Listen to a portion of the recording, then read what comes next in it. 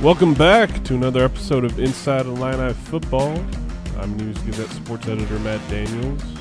Across the wide table here in podcast headquarters, beat writer Scott Ritchie staring a hole into me. I don't know why. Just waiting for my introduction. I don't know what I did to Scott, but Scott is back. Should we start calling you like Nostradamus, Scott?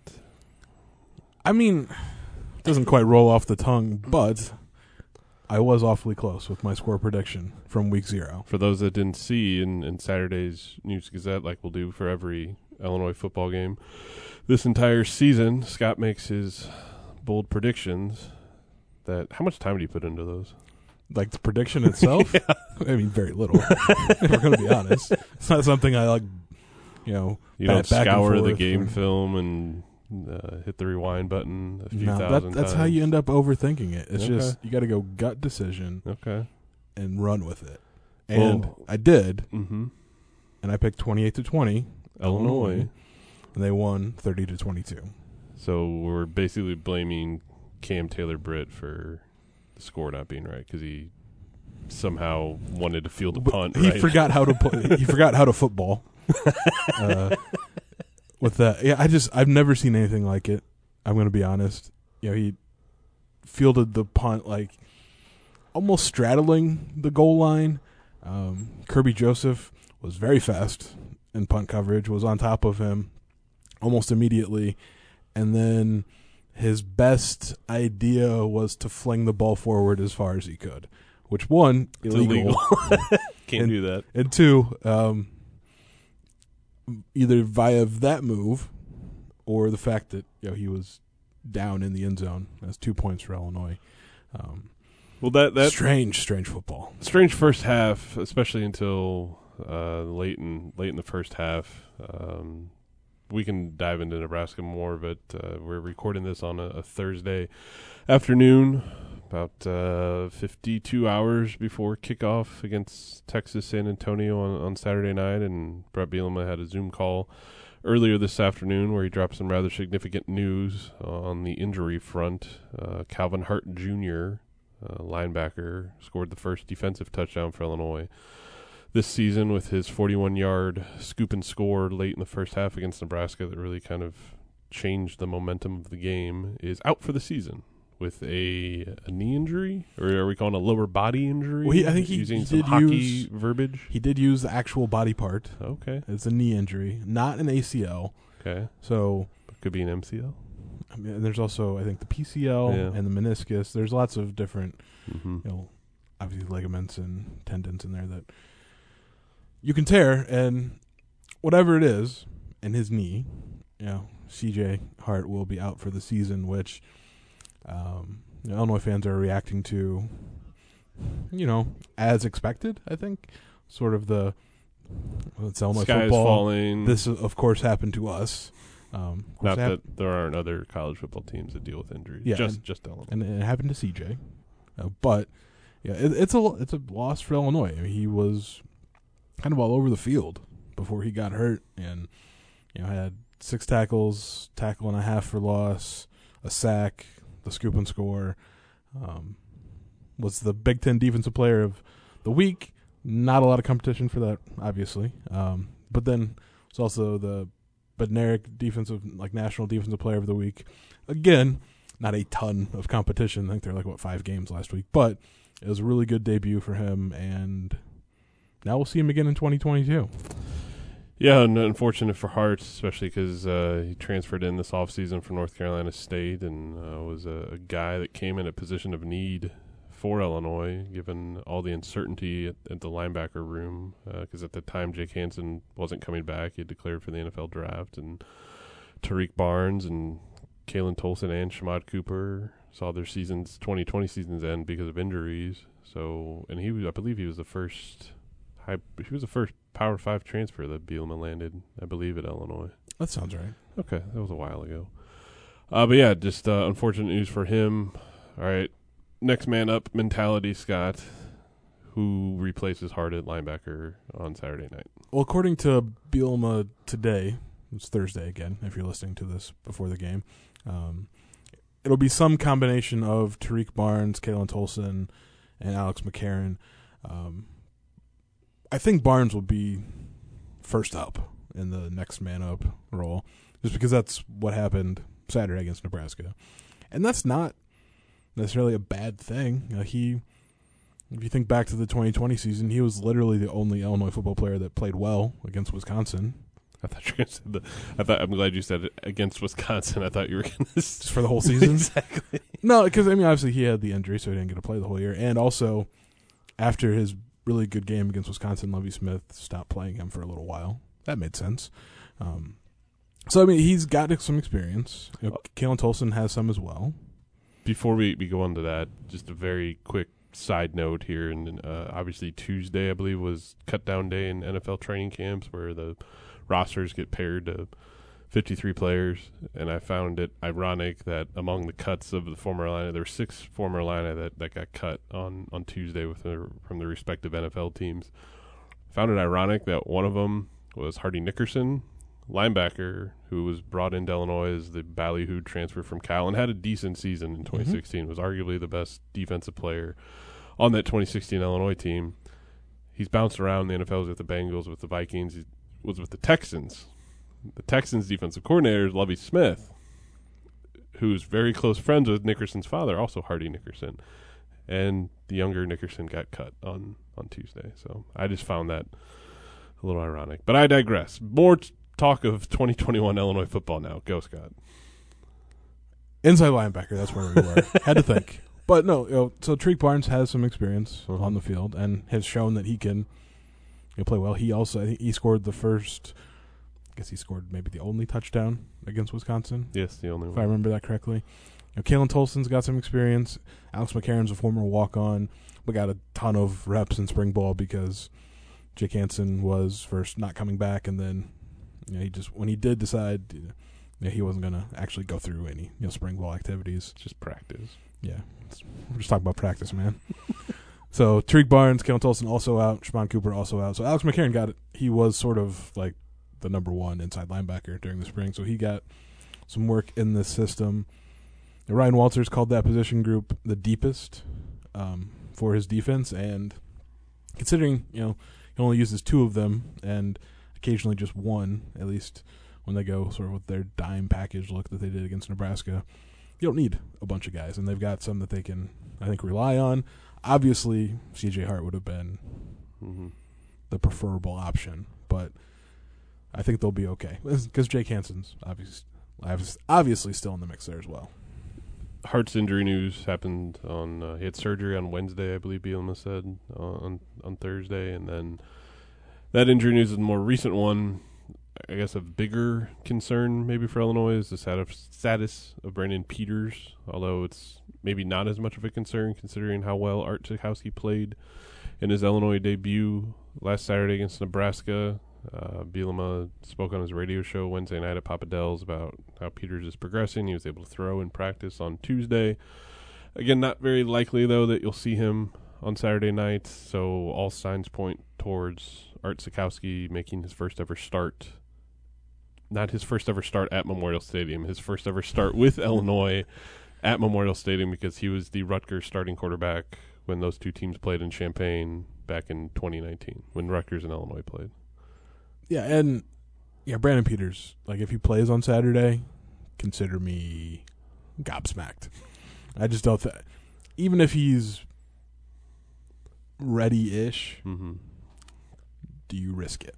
Because there's a reason he was,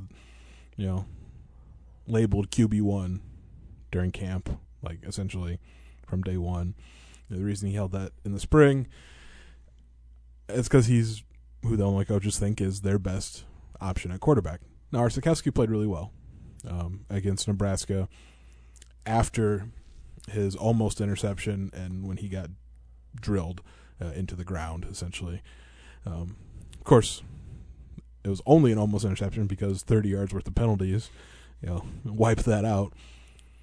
But after that, I know the idea of the game managing quarterback is thrown out as man, you don't want to be that. That's such a pejorative term, but it works. Yes.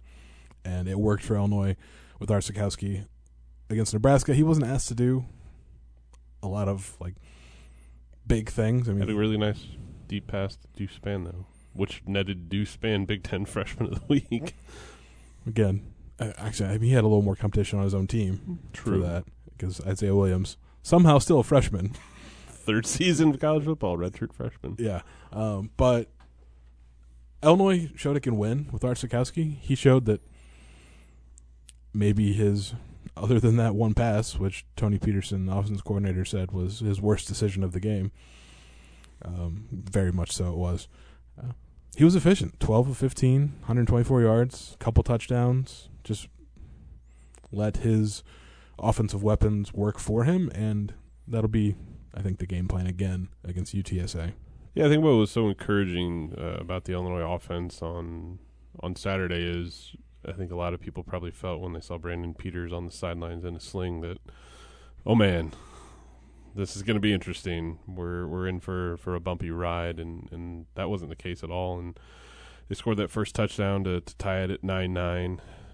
Hopefully someone had that as their early on their bingo cards early, a 9-9 score in Illinois season opener.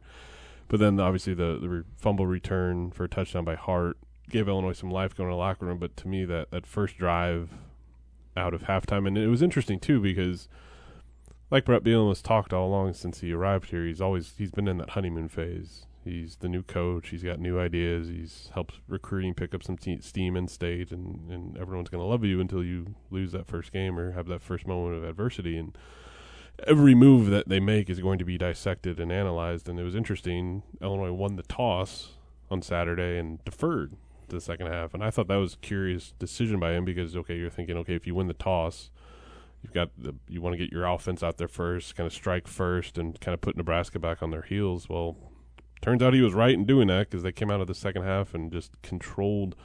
They established their tone on that opening drive and the second half, and I think that drive epitomizes what Bret Bielema wants out of his offense. Is an offense that controls the clock, makes smart decisions, doesn't beat itself, and takes advantage of weaknesses in opposing defenses. And it was just a solid offensive game plan, I thought, because, yes, Sikowski had that really nice deep throw to Spann, but Tony Peterson didn't ask Art Sikowski to go out and win the game. And this is our system. You have to fit. It's like you have to fit a square peg into a round hole. They adapted to Art Sikowski's strengths, and I feel at times in the past with Illinois that's always been kind of a detriment is they have the system in mind that they want to run, and then if the talent doesn't match it or the personnel doesn't match it, well, we're just going to keep doing it over and over again. And I thought they did a really good job, the coaching staff, just adapting in-game and making necessary adjustments and really just, again, they had that last in the fourth quarter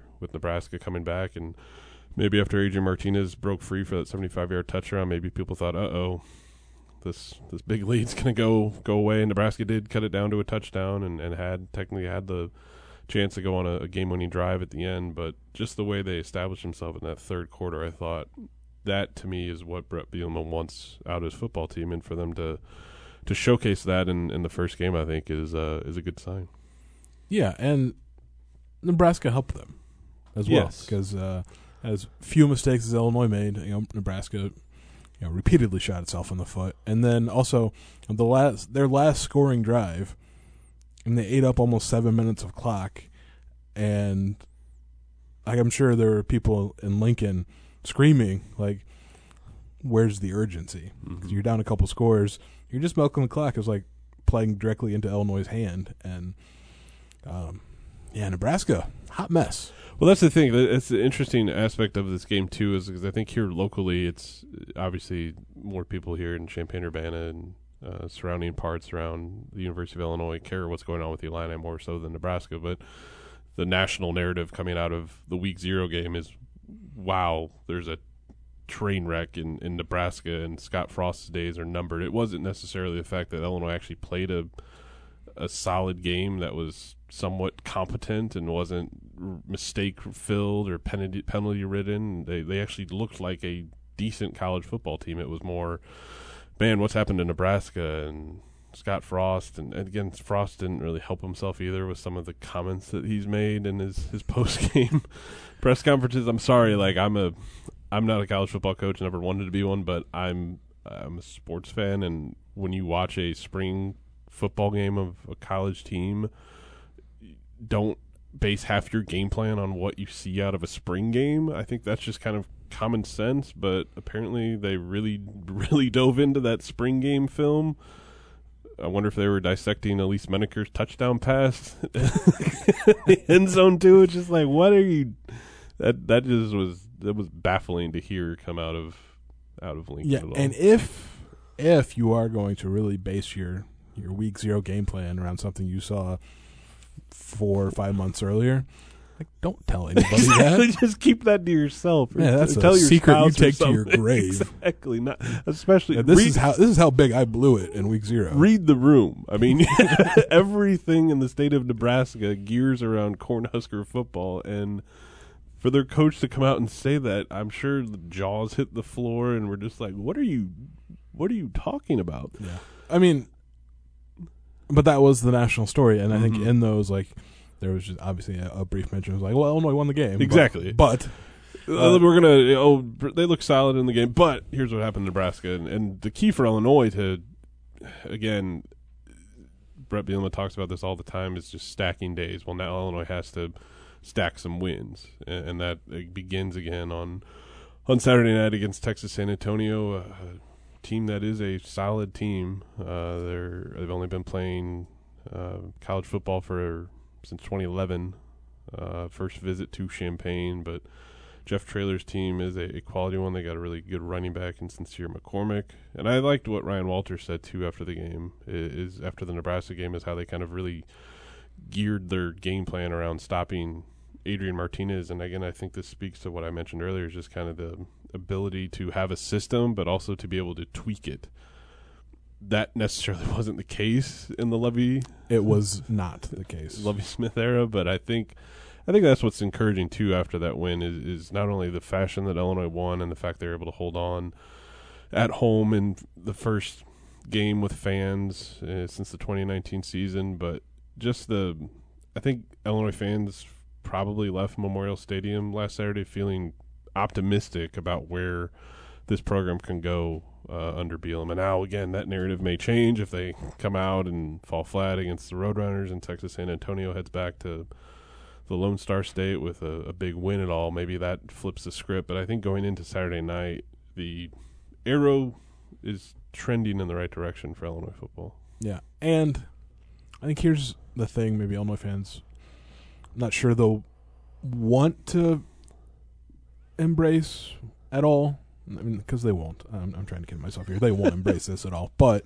like Texas San Antonio, like you mentioned, good program. Yeah. A loss to them is like it's in the mix of results that could happen on Saturday night, and it's not the end of the world. I mean, that's a team that went 7-5 into a bowl game last year. Almost beat Louisiana in the Armed Forces First Responder Bowl, I believe. Whatever. There's one of the million bowl games that Louisiana are played. was a really good Group of 5 program last year who could win at Texas this Saturday. So this UTSA team is a pretty good Group of 5 team, and they have Sincere McCormick, obviously returning All-American at running back, a pretty good quarterback, and Frank Harris. And that's I think that's going to be the difference this week as opposed to last week. Because last week, and Bret Bielema said it, like they only thought Adrian Martinez could beat them, and they were right because Nebraska's skill position players, outside of that one wheel route pass to Marquise Stepp. I mean, can you name another Nebraska receiver running back? I mean, Mike Rozier, Amon Green. Maybe ones that played in Champaign a week ago, maybe not. So it's a little different with UTSA because Frank Harris is a dual-threat quarterback that could hurt Illinois in similar ways that Adrian Martinez did one time. But then you also have to account for Sincere McCormick, which you didn't necessarily have to with Nebraska. Well, and the issue, too, is, and this goes back to kind of what we just talked about as well, is the national narrative around Illinois is, oh, it's a good win, but, oh, Nebraska's falling apart. Well, if Illinois loses to Texas San Antonio, you know and I know, and hopefully intelligent listeners of this podcast, Ed Bond knows, too. He hasn't dozed off yet while recording this, is that Texas San Antonio is a quality program, but the casual college football fan or sports fan or on the national landscape will be if Illinois loses. Oh, Illinois' gone back to what they and who knows. I'm not saying the Nebraska win guarantees. I'm not having Scott Ritchie book a flight to Pasadena right now for the Rose Bowl or it's probably safe. Make plans or anything like that. Did Ohio State leave the Big Ten when I wasn't watching? No, they did not. But it just Illinois has a chance, especially in this first half of the schedule this year, to really put themselves in solid position leading into a more challenging back half of the schedule where I really think you're going to find out, is this a team that could be a bowl team this year, or are they still a year or two away from playing any football games after into December at all? We'll find out, but now is the time to, as they say, make some hay.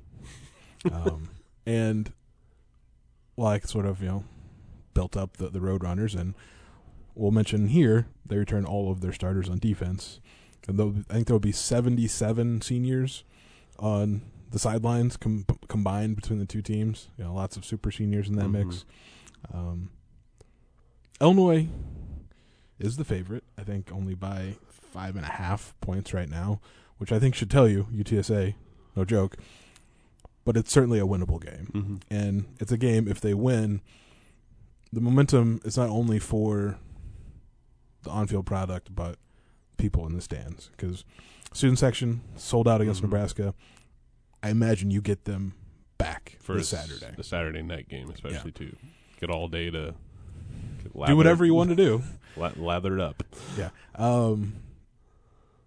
A loss to UTSA, regardless of the fact, okay, really pretty decent Group of 5 team, you lose any momentum. Well, it's interesting, too, from that perspective, because let's say Illinois beats Texas San Antonio, goes to 2-0, then they're headed to their first road game at Virginia, respectable program, arguably the toughest non-conference game on Illinois' schedule.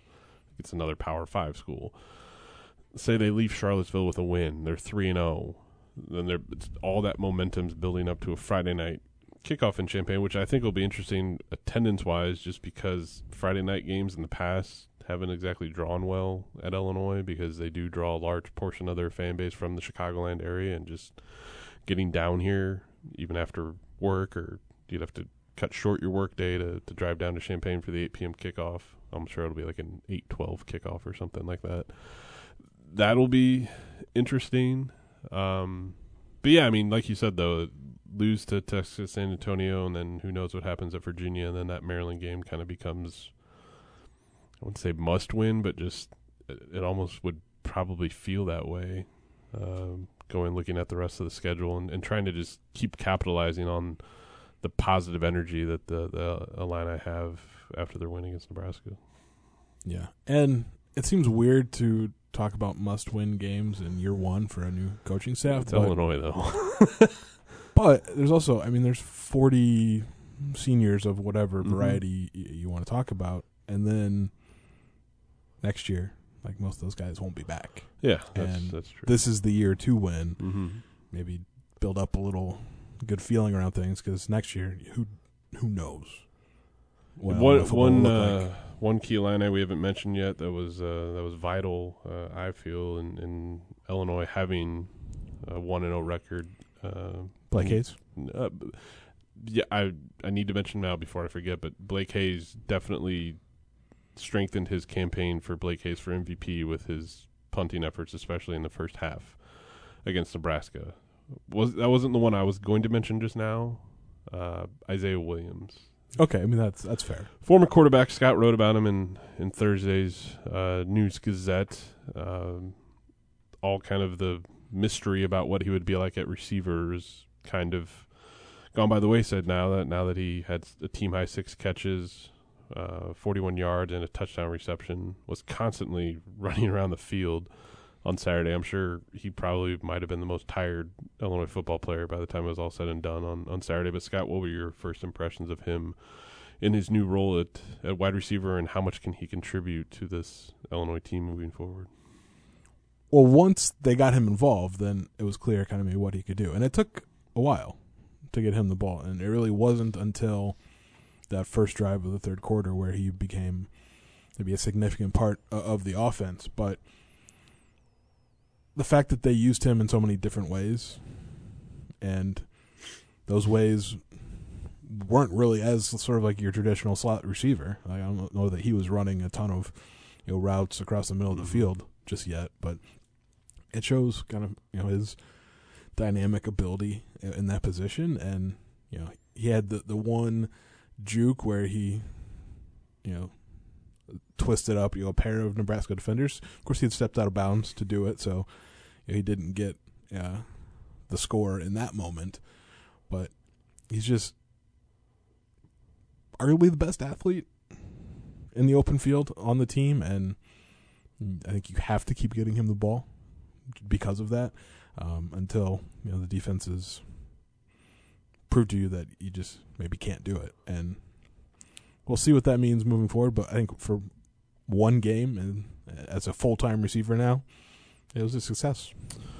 All right, we're about to wrap up the podcast, but before we do, it's Scott's chance to wow the listeners with his prediction skills. Have you made your pick yet for Saturday's game? I haven't. Okay, well, you're going to soon because I'm asking you. Because I'm going to do it here on the podcast. Now, I made this pick for the season a couple weeks ago. So what you're saying is the result against Nebraska has made you reevaluate your initial decision. Yeah, I mean, I think I had to because I actually got a chance to see what Illinois was going to be on offense and defense because, didn't get a chance to see that in training camp. However.